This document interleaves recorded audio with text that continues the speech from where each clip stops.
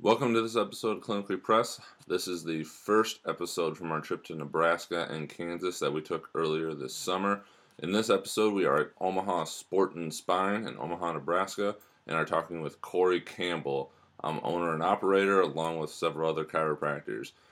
Corey is a big educator and on the board of the Motion Palpation Institute, has done all kinds of different things within the chiropractic realm, and is always looking to expand his practice with different ideas. He also shares with us lots of philosophies about patient care, how to run a clinic, and just generally being effective and leading a full career and life as well. We really enjoyed this discussion, and we hope you do as well. Please check out all of the episode as well as the show notes for links to everything that Corey mentions in this episode. Enjoy.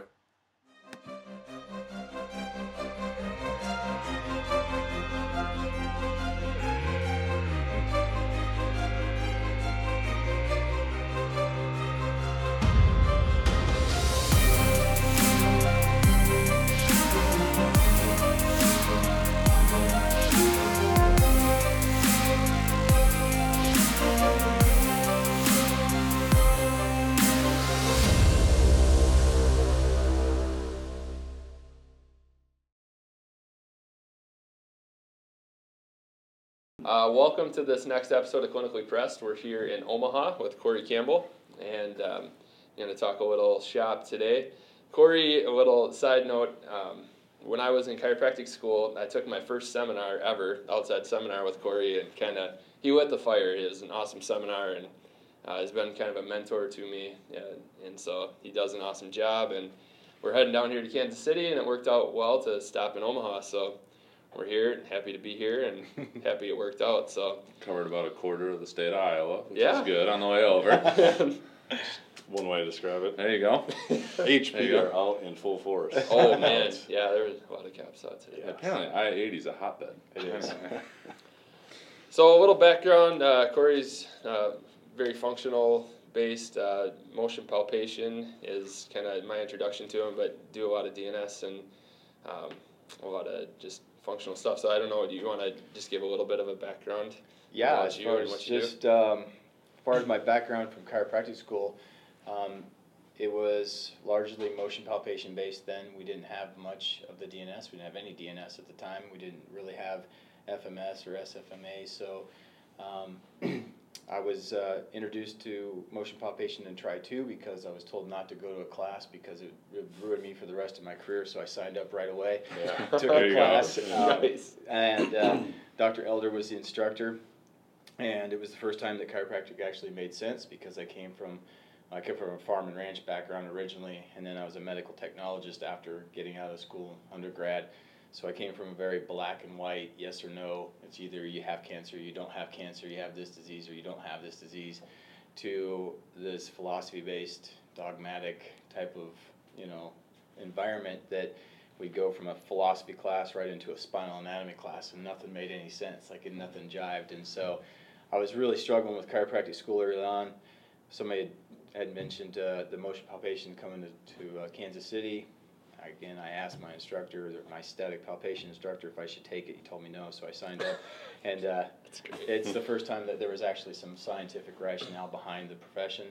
And there was a reference list, and there was references in the presentation, and it just kind of lit a fire in me that still obviously burns today because I teach for the Motion Palpation Institute. I'm a member of the board now. And so that's kind of my background. It was all motion palpation at the time. There was a little bit of ART, there was a little bit of Grassing towards the end of my career in school. And so those were the only classes we really had. And then after graduating, I started the rehab diplomate right away because through school I read a lot of McGill's work and Liebenson's books and anything I could get my hands on that was somewhat functionally based that made my practice style, kind of develop it. So I did the rehab diplomate right away after starting up a partner practice in Lincoln through the university, through National University in Chicago.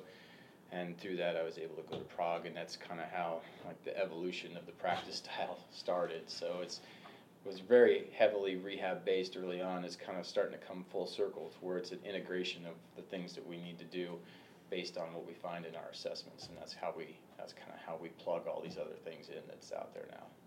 So is there still kind of a dichotomy a little bit within the field of people who are a little bit maybe more traditional in their approach? Oh, for sure. Yeah, there's probably 2 or 3 different camps in the chiropractic profession, as Kyle can probably tell you, but there's one group that, is almost all functionally based, and they don't really mix in like the skill part of it, like the palpation and the adjusting part, like the very essence of what makes chiropractors. And then there's people that are just on that end of it where it's all palpation and mostly just adjusting and philosophy. So we try to fill this middle ground with, not just like a technician that's doing DNS and rehab and ART and Graston and just kind of like doing the technical stuff that they know, but like blending it together and using those tools where they're needed versus just being really good at a tool and just using it. Mm-hmm. And then, we hope to be that middle ground that kind of, we always say that we're teaching to the 15%. We hope to get to 15% of the profession. We know that our audience is small because what we do doesn't have protocols necessarily. We don't have a bunch of algorithms that you can follow. It's not cookie cutter. So we're kind of in that middle ground. We're not philosophically based. We're also not just, almost ashamed to be chiropractors and just doing rehab and soft tissue work. Like we're proud to be chiropractors. We just need to learn how to integrate these other things or take the best of these other things and learn how to plug them into a patient base in a way that's beneficial for the patient and easy for the doc and kind of eliminates stress for both parties. It's well said. It's a good way to describe it. I think that almost crosses over to a lot of different styles of training. Anytime a new training technique or a protocol or even an instrument comes about, it's like, does it work? Is it just a current fad? And then how do we write programs and how to use it and not get too sucked into, okay, this is the end-all be-all. Yeah, that's my favorite one with all of our athletic training students. As soon as something new gets introduced, or like we have somebody come in to talk about something, then that's all it is for the next 2 weeks. Right.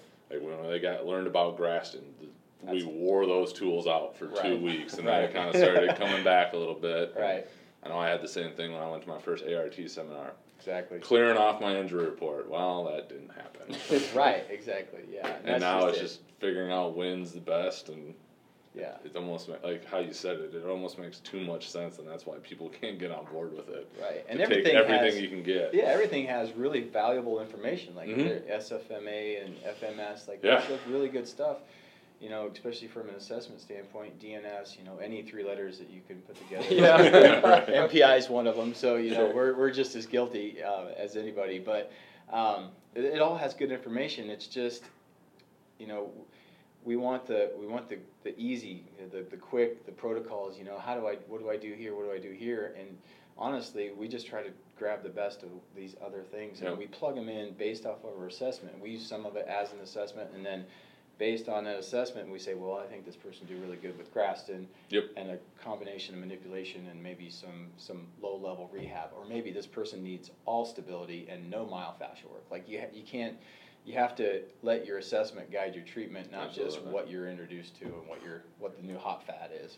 It's a little bit harder, I think. Rather than not having that cookie cutter, it's a harder approach maybe to try to figure out, but it's nice to take the best of all these things and combine it. Well, we just wrote about the art versus science and all this stuff, and for every thing you read that says this is the way to do it, there's 2 or 3 things that say maybe not so much, and trying to pick and choose what's best for you. Yeah, and I was that way. Like when I started my career, like a lot of what I teach is based off of screw-ups that I did early in practice. I was the same guy that I thought I was going to fix everybody in 4 to 6 visits. And that just doesn't happen. Like especially if you're truly a functional person, like you can't change function in 2 weeks. Like it's impossible to do. How many duty cycles that set them up for that? Yeah, I mean you're basically trying to create an environment that's going to allow for a more optimal adaptation to what you're trying to do, so that their function increases. And you can't do that in 4 visits or 6 visits. So I made that mistake. I was very evidence based, like to the point to where like I knew so much stuff that I would like literally shut patients off by talking too much to them and not realizing that patient care is based on making some sort of a connection on a right brain level, not a left brain level. Right. You can make them feel a difference. You can make them even see a difference or feel different. Then you kind of have some repertoire with that patient. You have some trust built in, and you know, there is the hardcore evidence-based people that only do what's out there, you know, the evidence-based practice, best practices, whatever. But there's a middle ground. There's things that I do and changes that I make that I can't explain necessarily. I could probably rationalize it to some extent. And so, you know, 13 years of practice has definitely humbled me and made me realize that, honestly, like, if you just let patients know that you care and they don't know how good you are, like, that's the biggest compliment you can actually have, is that you've got a way to integrate all these other cool things in a way that's the best thing for the patient, and they don't really even know how much you know or how good or how many hours you put in to be that way. Like, that's my goal, is to have people like me and appreciate and respect what I do clinically, but not know, like, all the ins and outs of all the hours and stuff that I've done. So that's, like, the biggest compliment I think you can get as a clinician. That's pretty cool. Or not know that all that you know for the, I think you said 13 seminars you've taught since the beginning of the year, basically. January, right. It's, you know, but my patients think it's cool that I teach, and, you know, they definitely, but I don't go in depth, you know, with my patients the way I do with my students and docs that I teach to. But they do think it's cool that, you know, I'm constantly out there trying to learn stuff, and there's times when, you know, I don't have all the answers, and I'm okay with that now. I wasn't okay with that 10 years ago, you know, so. Yep. I think sometimes not knowing too kind of drives me anyways to know more and to, you know, to try to figure it out and be like, okay, well, just having a bigger toolbox. Exactly. Right, a different point of view. Yeah, and I think we get, you know, when I was taking classes through MPI, you know, there was a bit of ego, and I think there's ego in all the classes, you know, to some extent. Like, their way is kind of the best way, and, you know, like, I'm done.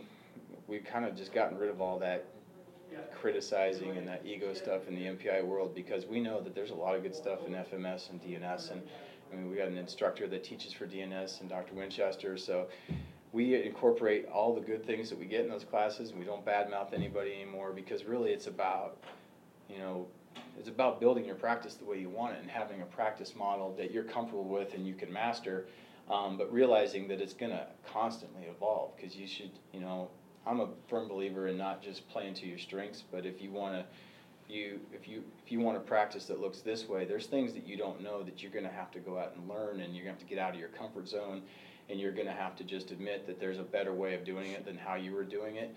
And, like, I think that's what makes this such a cool model. It's so fluid, and it's constantly challenging.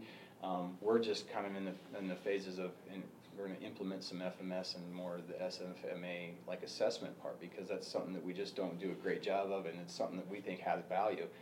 And so anything that we think is valuable from an assessment or treatment standpoint, like, we're going to find a way to use it, and that's why it's nice to have Dr. Peters here and Dr. Eismanger. We got, you know, different views and different strengths and weaknesses, but, you know, and it helps me because there's things that I can get better at, or there's new things that I can learn, and that's, like, I think that's cool, like, versus just playing to your strengths and being steadfast and planting your flag in the ground saying this is the only way to do it. So anyways, plus the information, there's always new research coming out, and we're finding more and more out, and I think that's kind of cool too. When I first started teaching what's called the LDMA and upper dynamic movement assessment classes now, our rehab classes in MPI, we were teaching transverse abdominis contractions, you know, like isolating those things and swelling multifidus, like, just, you're just completely wasting our time. Right.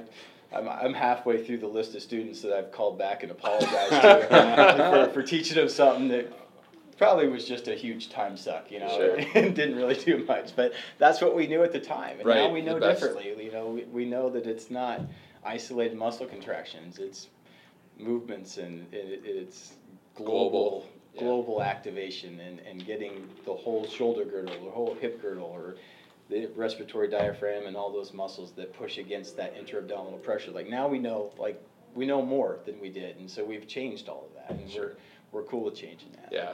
I was more than happy to not teach that stuff anymore. I'm sure you taught them a lot of good, though, too, along the way. I hope so. I don't know. I hope it outweighed the I hate that feeling, too. Oh, my gosh, I can't believe I used to tell people some of this stuff. Right. Geez, in the nutrition world, where it just seems to change daily on what's the next thing, or what's the next big supplement that's going to fix everybody. Right. It goes back and forth, too, That was me, I think. No, I was gonna say, who are you chatting with? Siri, what are you doing here? Get out Chip of it here. in there. I think that's a good transition to like the global aspect that you talk about, and DNS we've mentioned a little bit. So how do you incorporate that into what you do here? Obviously, you've got a lot of people that want to see you, and I'm sure you could spend probably an hour plus with each individual patient. But how do you kind of condense that down, I guess? Yeah, that's the $1 million question there, is how do you take all this really cool information? Like when I went through the rehab diploma, it was 300 hours, it was 2.5 years worth, and every class had great information, but if you were to just do what they told you to do in a class, you'd be spending 45 minutes with the patient. And financially, like that just doesn't work. Like you just can't do it. I suppose you can do it, but you'd have to be so high priced that you have a very select group of people, and it would take a long time to build. So the way we do it here, I have 15-minute follow-ups, 45-minute exams. So I have longer exams because I want to really figure out what's going to work for the person. So we use DNS as part of our assessment, and obviously a large part of what we do from an exercise base, especially like entry-level rehab, respiration retraining, isometric core stabilization, isometric shoulder and hip girdles, those kinds of things based on DNS principles, because that seems to be the best way to get things started. And then you can go to more of the functional, like the Gary Gray triplanar lunging and those kinds of things, 6 or 7 or 8 weeks down the road when they're ready for it. But you have to kind of build the foundation first. So we use DNS as an assessment tool, and then a lot of the entry-level exercise. And sometimes we don't even get outside of that entry-level stuff because they're working with trainers, and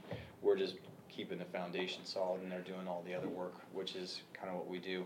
So do you do that rehab with them in-house, or do you refer out to in-house. certain? Yeah, in-house. Is that you doing it, or do you have right now trainers with you? it's just us right now, but ultimately that's the model we're moving to. So again, that's part of the constantly trying to grow and change. Ultimately, we'd like to have a trainer in here that would do that. That's how we would want to do it. We would train him in the DNS principles, the DNS exercise classes, those kinds of things, and then he would do, because it seems like the DNS exercise is kind of the best way to get things going, and patients respond to it well. It's easy for them to understand. It's a lot of cueing, so it's a lot of feeling versus mechanistic movements that don't really we don't move that way typically. Right. And so ultimately, that's what we would like to have. Something Dr. Winchester has been, I've been here for 4 years. Prior to this, I was in a large multidisciplinary orthopedic spine surgery group. And so I had physical therapists there that could also do that. But now we're kind of in that building process. So over the next 2 years or so, we'd like to ultimately have that here in-house, and then offer even, DNS exercise class things here and those kinds of things. And athletic injury prevention programs and things like that. That's where we're kind of migrating towards. Taking notes over here? Yeah. Say your wheels should be. That's that's that a sounds good ideal. idea. It is. No, that's as far as a treatment standpoint, though, for what I do with DNS, we were trained classically when it's called reflex locomotion before it was even called DNS, because I was in Prague in 2004 with Pavel Kolaj and all the whole group, the Yanda camps, the Brugger camps. I wondered if that's where you were going with the global thing. Yeah. To go into Prague. Different Type of global. That's. I was like, well, maybe Yeah. he was going that way. So I know the DNS now is more exercise based, and it's great. I love the exercise, and I love the way they have it laid out. It was very scattered when I took it, so it was more reflex activation when I took it. So I use that as a tool to kind of get things more normal from a function standpoint. So if you can't turn off erectors, or if you just can't turn this muscle off, or if they can't turn on the glute medius, I'll use the reflex stuff. I'll use a couple of minutes of that to get the reaction I want, get the muscles to fire, get the patient to feel it, which is important that they make that neurological connection, so that when they do an exercise, they can reproduce that feeling, which is important. That's one of Kolaj's big points that he used to make, is if you're doing a reflex activation of the diaphragm and you start to see it but they can't feel it, you've only done half of your job. So you've got to have them make some sort of connection, and so that's how I use it. I'll use a couple minutes, 2-3 minutes of DNS to turn on muscles or to turn off muscles, and then incorporate the myofascial work or the post-isometric work or whatever, and then obviously the palp and adjust part. You just, at the end of your assessment, your 45-minute assessment, you should be able to go back and highlight those major findings and know what joints need to be worked on, know what muscles need to be worked on, know what needs to be turned on, and the best ways to kind of attack that. And you don't always know the best ways. That's why you need to give yourself 3 to 4 weeks to figure that out. But that's how I use it, and so I'm very efficient. So in 15 minutes, I can get a lot of work done. Nice. And then they kind of progress, and we change the treatment plan as it goes along.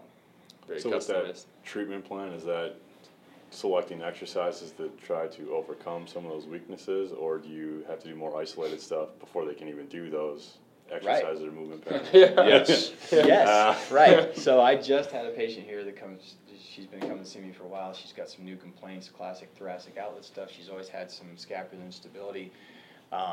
We had to restart with her. So today we did some scalene releases, worked on the cervical thoracic extension problems that she's had. And then we went back to square one with some DNS scap rehab, I just finished up with her. And it was all based just on quick exams. And so everybody's a little bit different. But yeah, you gotta find, what is their major issue? Is it if they got so much muscle tension, it's not going to do any good to try to turn that muscle tension off through exercise. You're better off doing something that's going to affect the muscle tension and give that 2 to 3 weeks to work before you even plug in any exercise. So you kind of have to let the person's, your assessment guide what happens, and then you almost have to assess by treatment, what's working for this person, what's not working for this person. Give yourself 2 weeks and say, hey, are we making a difference, or can you feel a difference? Have you changed trigger points? Have you changed their graphesthesia awareness? If you draw letters and numbers on their back when they're face down, they can't tell you what they are. That's usually indications of long-standing dysfunction or chronic restrictions. Those things should change, things that they can't necessarily cheat on, so. Yeah. You got to have in treatment audits and then 2-week audits that kind of guide you whether you're doing the right things or not. So that's how I kind of tell. I audit constantly. Am I changing this trigger point pattern? Am I changing, am I changing the joint motion? Am I changing the muscle tonicity? Am I changing the neurological responses? Hyperreflexia is not normal. If you're treating people the right way, you should normalize reflexes. You should normalize graphesthesia sense. Those things should change if you're doing the right things. And that's really quick, easy ways to make some clinical audits that they're either there or they're not. Either you're doing the wrong thing or you're not doing you're doing the right thing. So there's no cheating it. And I like that. I like to hold myself accountable. Because we kind of talked about that, almost a recurring theme with athletes who have mobility restrictions or kind of lingering issues, but you still need to keep them in prime condition to compete and get that training effect. It's how do you get the best of both worlds and address some of those issues, but at the same time still get them bigger, stronger, faster to compete. Right. Yeah, and with your high-level athletes, I don't see a ton of high-level athletes here. I see a lot of higher-level runners, if anything. But yeah, with your athletes, that's a tough balance. And so, our standpoint here is that we have functional audits and things like that, if they can do these things functionally pain-free, then the performance stuff, they can run with that. That's kind of our take on that. And we can help them with, kind of preparing for movement. Dr. Winchester works with the Cardinals, and so I've learned a lot from him as far as what he has his throwers go through prior to their warm-ups even. So he basically primes the neurological pumps and the stabilization pumps through various exercises, which is a really cool way to incorporate, with your athletes. They love it. It's like a warm up, and so those are some things that we've started to use.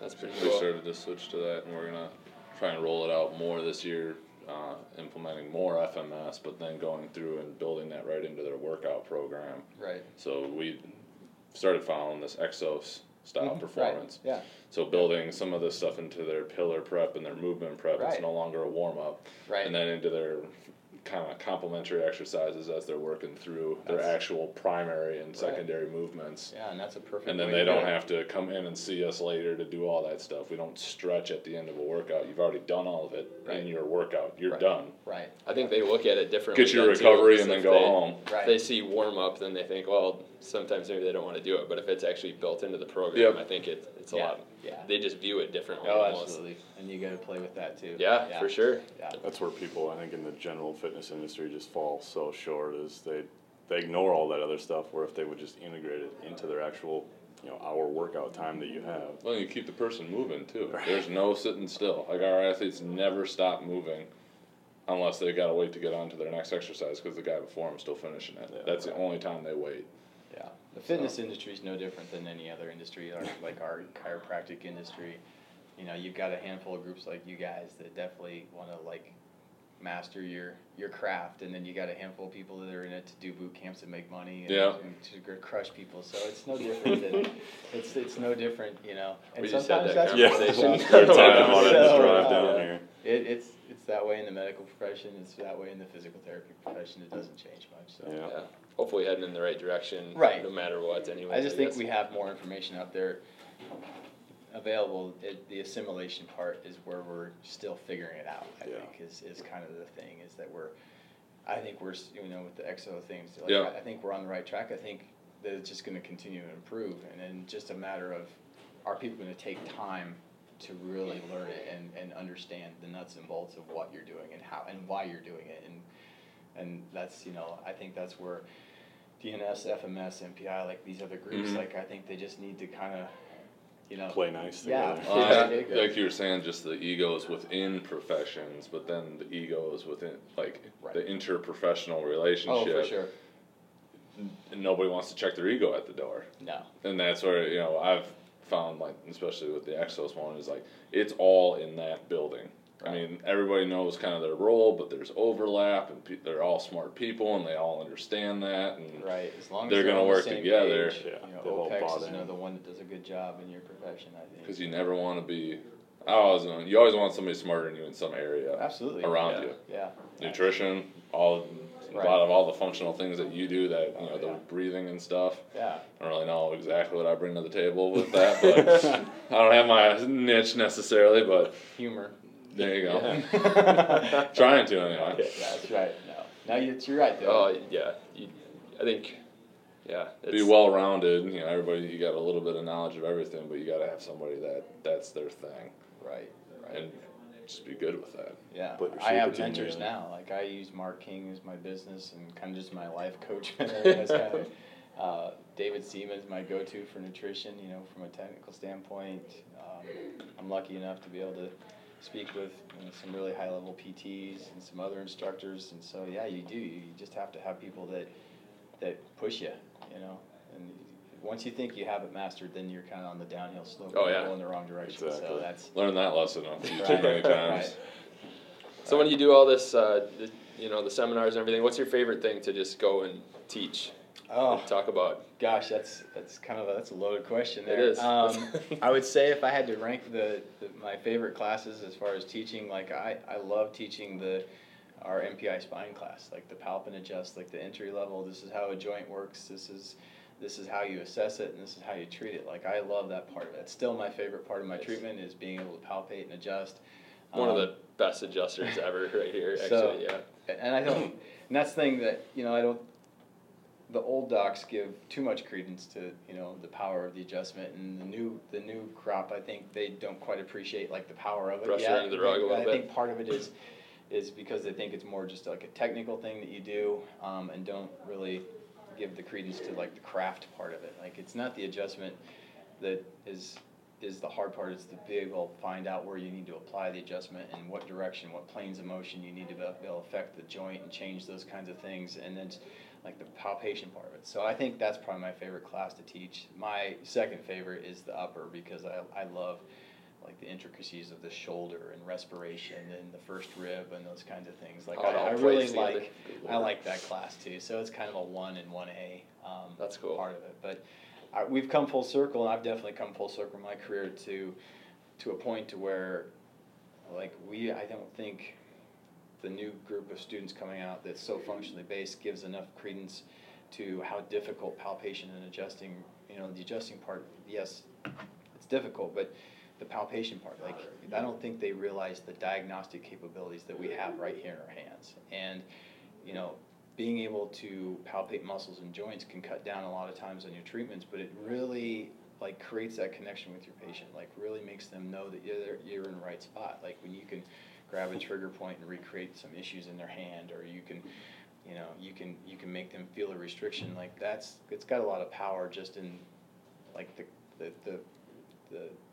the relationship between you and your patient, like that makes that patient very comfortable with you, makes them realize that they're in the right spot, and you've got immediate buy-in. So if you can't palpate and adjust in our profession, in my opinion, and you're not an absolutely try to master that craft every single day in some way, then it's harder to get the buy-in from the patient to do some of these other things. Like if you're just holding points and getting muscles to react, like patients, that's a hard buy-in. They're looking just for do more a than bunch that. of exercise and do a bunch of DNS work versus, give it 2 weeks where you just do the palp and adjust and some muscle work, and then you start to integrate these things. I think they would have much better success building a practice that's sustainable, that has patients. You're going to be lifelong patients, which I don't think is a bad thing in our profession.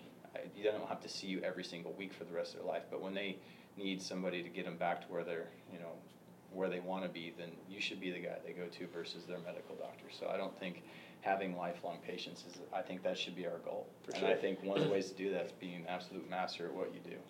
So do you see, or would you say that if someone is just a fantastic at their palpation skills, that if they're a really good palpator, that the adjustment kind of just follows along with that? Absolutely. I mean, if you can palpate, if you can feel it, the adjustment just kind of follows along with it. Yeah, absolutely. So, it's, the two big things you have to be a great adjuster is palpation skills and speed. And so those two things you can work on. Like you can, that's the hard part. Yeah, I mean that's the motor development. Yeah, that's an interesting one. Right. It's what McGill talks about with his MMA guys. It's pulsing. It's it's being stable and being relaxed and being able to contract and relax, and then those are like the same concepts that you see across most ballistic sports. It's the same thing. But if you're a good palpator, you know where the joint's restricted, you know what axes of rotation is restricted, and so you just put the patient in the most comfortable position to affect that axis, and everything kind of falls into place, and then you can do, circus tricks, and then maze your fellow colleagues and things like that with pinky adjustments and elbow adjustments. But it's all based on the palpation. If you can palpate, you can pretty much plug in whatever you want and just be fast. So those are the two things you have to be, to be a great adjuster, is your palpation skills. And it's something that I still work on. Like I'm still tweaking things, constantly, because being able to assess the joint's a lot harder than I think we even get from, some of the schools. Like it's not an easy thing to do, and it's different for everybody. You're built differently than I am, and I'm going to move different than you are, and so it takes a while to kind of figure out what, how to assess those joints the best way. Sure. And then you get people like Andy in there that Yeah. difficult. Big patients Patient. Right. You talked about like lifelong patients, which I think is awesome. No, and we've talked about this a little bit, and it got brought up on another podcast that I was listening to of like insurance potentially rolling over and almost going to a preventative aspect. Do you do anything with that, or have patients like that it's not necessarily they've got anything wrong or something's killing them, but they still come in just to make sure everything's I do. going well? I have a few patients that are that way. In see that this as a practice, you don't see it as way much. or chiropractic might end up going, because I know that's something that you've talked about, trying to go more functional medicine where it could almost be that way. Yeah. And we've talked about it as well, just with doing I think it's testing and biometrics and different things just throughout the year. I think it's kind of morphing into that anyway, because people don't want to go.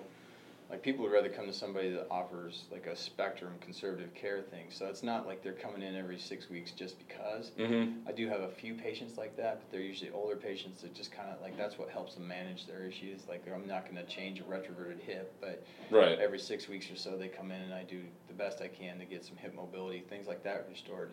But I think it's kind of morphing into that. Like, the people are more apt to go conservative care route because we're less expensive than if you go to your medical doctor and get the protocol of an anti-inflammatory muscle relaxer, and then if that doesn't work, like some sort of opioid medication, Summed it up right there. Plus it's cheaper because, now with managed care, like medical doctors or even family practice, they're increasing like their assessment rates because that's the only way they can kind of stay afloat. I mean, chiropractors are used to not getting paid much, so we figured it out a few years ago, so we're kind of ahead of the curve there. So I think it's morphing into that just by the nature of the business, honestly. Interesting. Yeah. Sure. Yeah. Sounds like that's going to be a huge market in like 10 years. Right. Just with all the insurance stuff that's already happening. Right. You're seeing it already with like concierge medical care, those kind Mhm. of things. Yeah. You're starting to see that. I know one of my favorite. We were just talking about this one too. Is even like looking at like doing labs. Like if you change your oil more often than you check your own blood work. Oh, and most people do. Right. Oh, Well, yeah, yeah. for sure. I don't know the last Yeah. time I've never had like a full Right. blood thing. Right. I don't even know. Like, and the only one I know is going to cost me $600. Right. The oil change is only 40. Yeah. So. Right. Right. Yep. But I mean, it's just, I think everything's kind of changed that way, with the information we have about nutrition, the information we have about even just things like meditation and relaxation techniques and, the conservative care route. Like, I think I think we're more mindful of a group of people anyway. I think we have more information, we're more mindful of doing things more naturally now. So I think we're in a really good position, honestly. Like, I'm optimistic about the profession. Just in general because of that, and some other reasons. But I mean, I think we're in a good position for it. We really are. Not only just doing things more naturally, but more treating the problem and not just managing symptoms. Right. Like, Right. Not just hosing it down with an anti-inflammatory Right. injection like or that. something, Hosing it down. Right. Yeah. Or Exactly. some sort of pharmaceuticals. Yeah, I think we're more not. people are starting to realize the benefits of doing Yeah. that. Yeah. And some patients come in and they've gone that route for a period of time and it's not working for them, and maybe they're looking for another answer and be like, oh, maybe this isn't the way we should go about it. Right. Right. Which is good, as long as they. Yeah, and I think there's a pocket of chiropractors and trainers and people like that we really need to kind of shout from the mountaintops that, like these people can help you in a variety of different ways you don't even know about. Like, and so, we kind of have to And the let people education know. is such a hard thing. It is. It's to hard. get people to buy into like you can move better. Right. Or maybe you should just And how that affects them, stand too. a little bit more instead of sitting in your desk for 8 hours a day. Or And eat just better. how, You know that. I mean, simply eating better and changing things. food lifestyle habits and food choices, like there's an emotional attachment to food that's very hard to break through.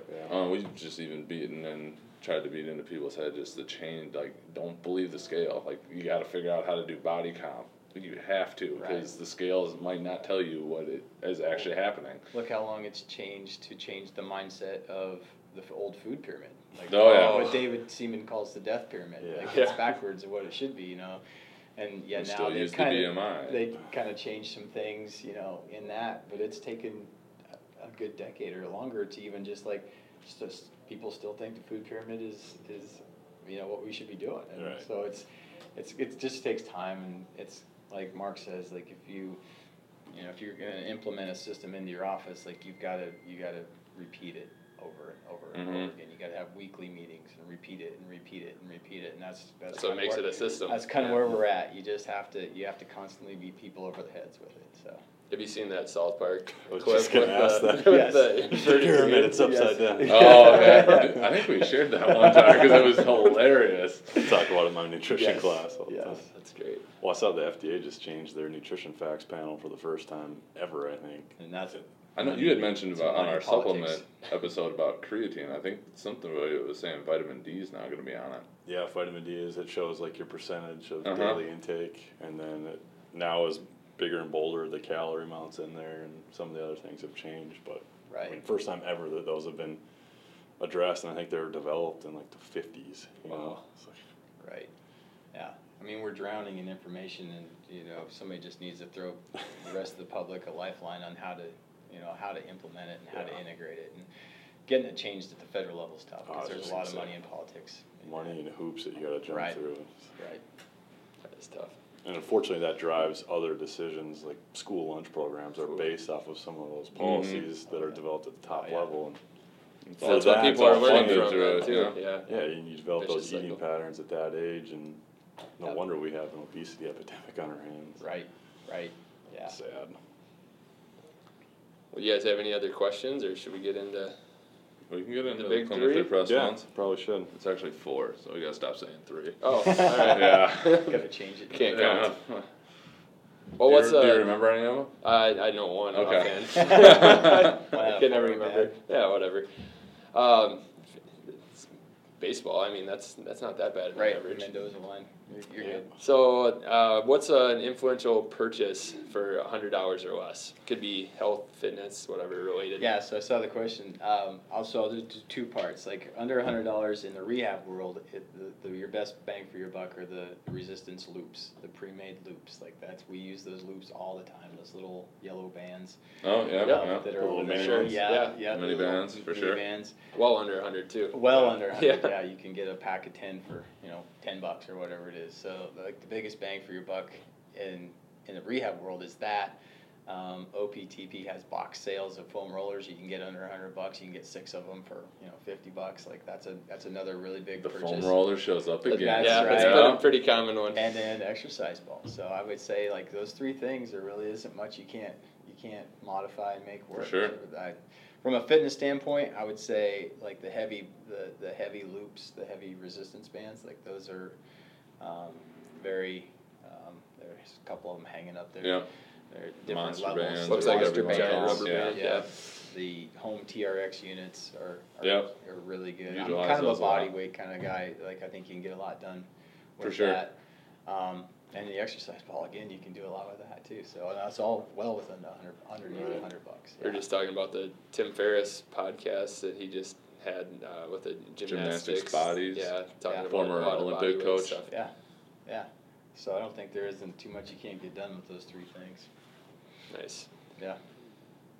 So what is something that you might believe that others may not? Gosh. It can be within this world Yeah. or your other world. AJ's is Yeah. always believing in aliens, so Hey, it's okay. I was an X-Files guy. There you go. There you go. Um, Coming back. That's right. They are excited about that too. Yeah, I read that question. That's an interesting question. I don't know if it's so much that something I believe that other people don't believe. But as far as like clinically, I believe that presence has power. Like if you're truly present with a patient in that 15 minutes and you're really like focused on how you can help them, what kind of vibes you're picking up, are they negative that day, are they positive that day? Like I think presence has a huge power. And so kind of our mantra here from as far as clinicians go is, the 15 minutes or the 30 minutes or 20 minutes or whatever the patients are here, like it's their time. Like we're not worried about texting or what emails or what classes I got to get onto it. With like my students. Yeah, like I got a lot on my plate with 4 kids and family and teaching classes and running a practice but when I'm in the clinic in that treatment room and the door's closed or even if the door's open, like I try to make that the best 15 minutes of their day. And so I really believe that like presence has power and I have days that I don't necessarily always follow up with that and I don't beat myself up about that. But that's one of the things I'm kind of passionate about. Like I think the hard thing for students is that they have to go from an environment where it's all about them into an environment where it should be all about the patient. And that's a really hard switch to trip. And it just took me a while to kind of figure that out, that it's not about me. It's about me being really good at what I do and then transferring that to the patient to kind of best help them. And so I really believe the only way you can do that is to truly be present, with that patient, just kind of try to pick up on what they're going through, in that day. I like that. Yeah, so that's one of the things.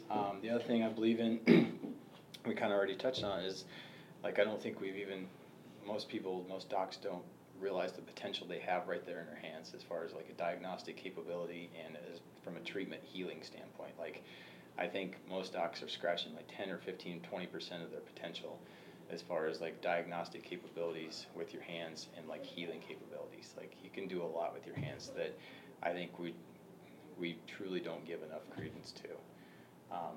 I think that young docs and kind of the newer docs that are coming out, like I truly believe that they don't give themselves enough credit to figure things out, and that if they remain persistent with whatever it is they want to do in practice and how they want their model, I think people quit too early these days. Like I really believe that there's a lot to having grit and persistence, and it's not about being the smartest guy or the strongest guy or the smartest gal or having the best location. I think it's truly about knowing exactly what you want and having the persistence to doing it. Yeah, and just realize that if there's no struggle, there's no progress. Like those are the 2 recurring themes in all of life. You can't have one without the other, and you just kind of have to relish the struggle. I think people quit too early. That's good. What's the success if you didn't struggle too? You're not gonna really savor it as much either. No, easy never made great. Yeah. Never. So you gotta. Anybody that works so many out. one-liners out of that. Just that last bit that I can't wait to use again. Like a bumper sticker highlight. Yeah. That's what I do. I just sit around and write stuff. There you go. Instead of paying attention to my patient, like I Yeah. just, that's That's all lip I gotta service. write I gotta write that down real quick. I gotta put that in my notes on my phone. Give me a second. Yeah. One of the professors we work with, every once in a while, like he'll shout out, and I was like, "Where'd you come with that?" He goes, "I don't know. I just said it. Did you write it down? Because I won't remember." Right. Going on the presence thing too, The Power of Now, I think that's one of my favorite books too. Absolutely. I really like that. I think it is important. I have it on audiobook and I revisit it about once every other month. So. Do you really? Yeah, I think it is. Yeah, that and Wayne Dyer's Manifest Your Destiny and Yes. The Charge by Brendan Burchard, like those are 3 absolute must-haves. The Charge, I haven't read that one. You have to. I like Manifest Your We should Destiny throw too. book recommendations There you in at go. the end. We really should. Yeah, Just you're 'cause right, we're we all should. relatively average. Yeah, I think anything Wayne Dyer does. 5 questions now. Yeah, Getting exactly. busy. There you go. Created something new now. That's all right. Tim Ferriss said, "These are rapid fire, but they don't have to be rapid answers." Yeah. That's right. So then the other one of the other two, any take-home tips or like an ask that you would have for people that would watch this, like if you give them something Right. So as far as to like apply to their life. Eat their Wheaties. right, from a Really? clinical standpoint, from a clinical standpoint, like 3 tips I would give new docs coming out is to, especially if they're gonna whether they're starting their practice or going into associateship, like they need to write down what it is that they ultimately like their goals. They need to write those down. Like literally take a pen out, those old things, those antique things we call pens, Love 'em. and paper, and Don't actually have one. write it out. And then the other thing I would say, one of the biggest tips I ever got is to schedule your days and your weeks, not your years, and literally write things into your schedule that you're going to stop whatever it is that you're doing and you're going to do that thing, whether it's becoming a better adjuster, a better palpator, whether it's getting out and doing some marketing events, whether it's learning how to do a YouTube presentation, like literally write it into your calendar and your agenda. The studies show that all the successful people, they're all persistent for one thing, but they're all very, very disciplined in scheduling like their changes and their progress. And so they literally, I'm going to read this book this week, and they write it into their schedule, and they do that. Like they, so I think scheduling your days and your weeks versus your months and your years, like I think that's one of the things that really helped me, kind of just stay to task. Because Actually it's easy get stuff done instead of have the ambition. The other thing is not to dwell on the numbers. We need to do that a little bit. Need Right. more of that. We're going to do this summer. We all do. I mean, I say that, and I fall short too. So I always have to kind of go back and For sure. revisit those things. But we have to give ourselves a break every now and then. But and the other thing is not to like dwell on numbers. Like from a patient standpoint, like it's easy to look at the numbers and get really kind of depressed. Instead of doing that, like literally go out and go meet people. And referral-based practices is all about building relationships, not about just hitting as many different pockets of people as you can. Like once you find those people that you kind of jive with, then you have to constantly kind of like nourish that relationship and kind of become friends with them and revisit those kinds of things. Sure. That's how you build practices, and instead of dwelling on the numbers and looking at like what your stats are for this week, like just don't even look at it. Go out and do something that's going to make your next week's stats look better, and just forget about what the practice stats say. You can revisit those in a month or something. But if you're sitting there dwelling on them, like it just creates a negative environment. For sure. It just leads to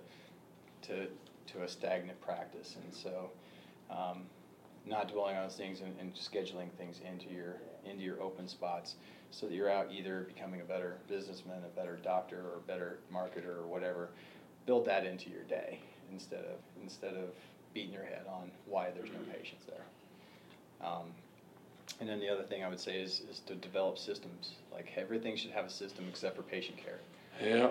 And kind of stay to that system and hone it and change it, obviously. But that's one of the things I learned from Mark is to even if you're not busy, like practice like you're busy. Cluster work, book early so that you can practice your system so that when you do get busy, like everything's kind of in place and you're ready to go. Or if you're a busy doc now, like maybe you need to change your systems. But everything should have a system from the time the patient walks in the door to the time they leave, except for their care. Those are the three things I would say. It's like Tim Ferriss, he says, being effective as well as being efficient, doing both. I think that ties into the systems thing. For sure. For the amount we reference him, we really got to try and figure out how to talk to Yeah, that's right. about We'll send him a shirt. There you Yeah, go. there you go. And a bumper sticker. Yeah. The last one I have is, what information would you go back to tell yourself, either in training or education, 10, 15 years ago, whatever it may be? And kind of, if you could, like, place where you were at when you would give yourself that. Right, yeah. Yeah, So, no kidding. my career history is pretty interesting. It's about as ADD as you can get. So, 10 years ago, I would have just been starting, I started a partner practice in Lincoln initially. Okay. And then I transitioned to this multidisciplinary facility. Yeah. So I was the only chiropractor in the state, or even maybe a 2-state region that was in a large facility like this. Okay. So I was just starting, that practice within the spine center, which was at the time 7 orthopedic spine surgeons, 3 PTs, 2 physiatrists, and a staff of about 70. So I was the lone chiropractor. There was a brace guy there that did bracing, those kinds of things. So we were kind of the 2 oddball guys.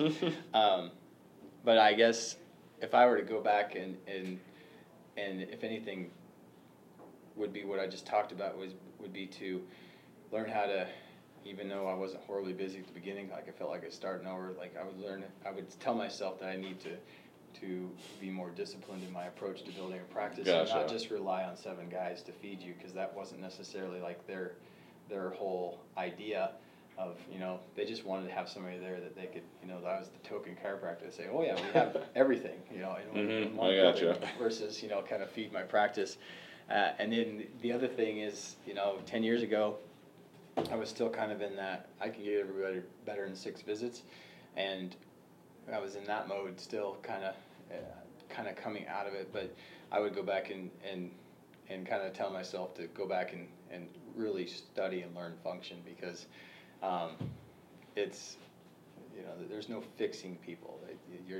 People are more like a garden, is what Faye always used to say. Like, you have to kind of plant the seed, you have to nourish the soil, like you have to create this environment that's going to allow them to adapt to the things that you're doing. For sure. You're not going to fix them like a car. And so I would go back and I would tell myself that this is really what you should be doing, and forget about the negative stigmas and negative kind of press that the chiropractic profession has.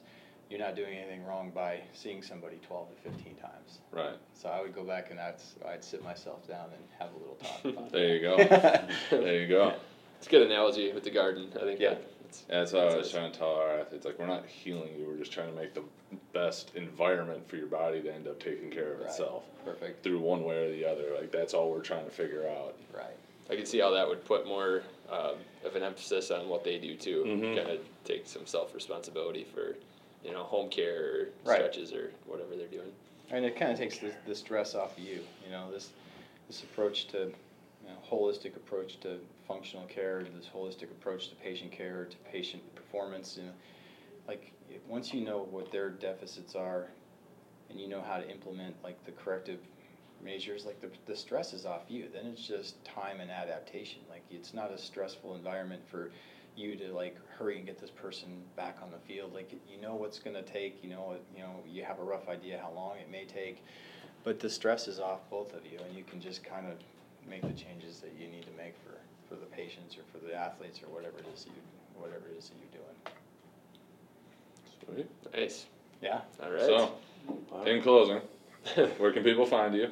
Check everything out, and then anything else that you want them to check out or plug or any websites? Right. Go. So people can find us at Omaha Spine and Sport. We're here in Omaha, Nebraska. We're in the western part of Omaha, not too far from Elkhorn.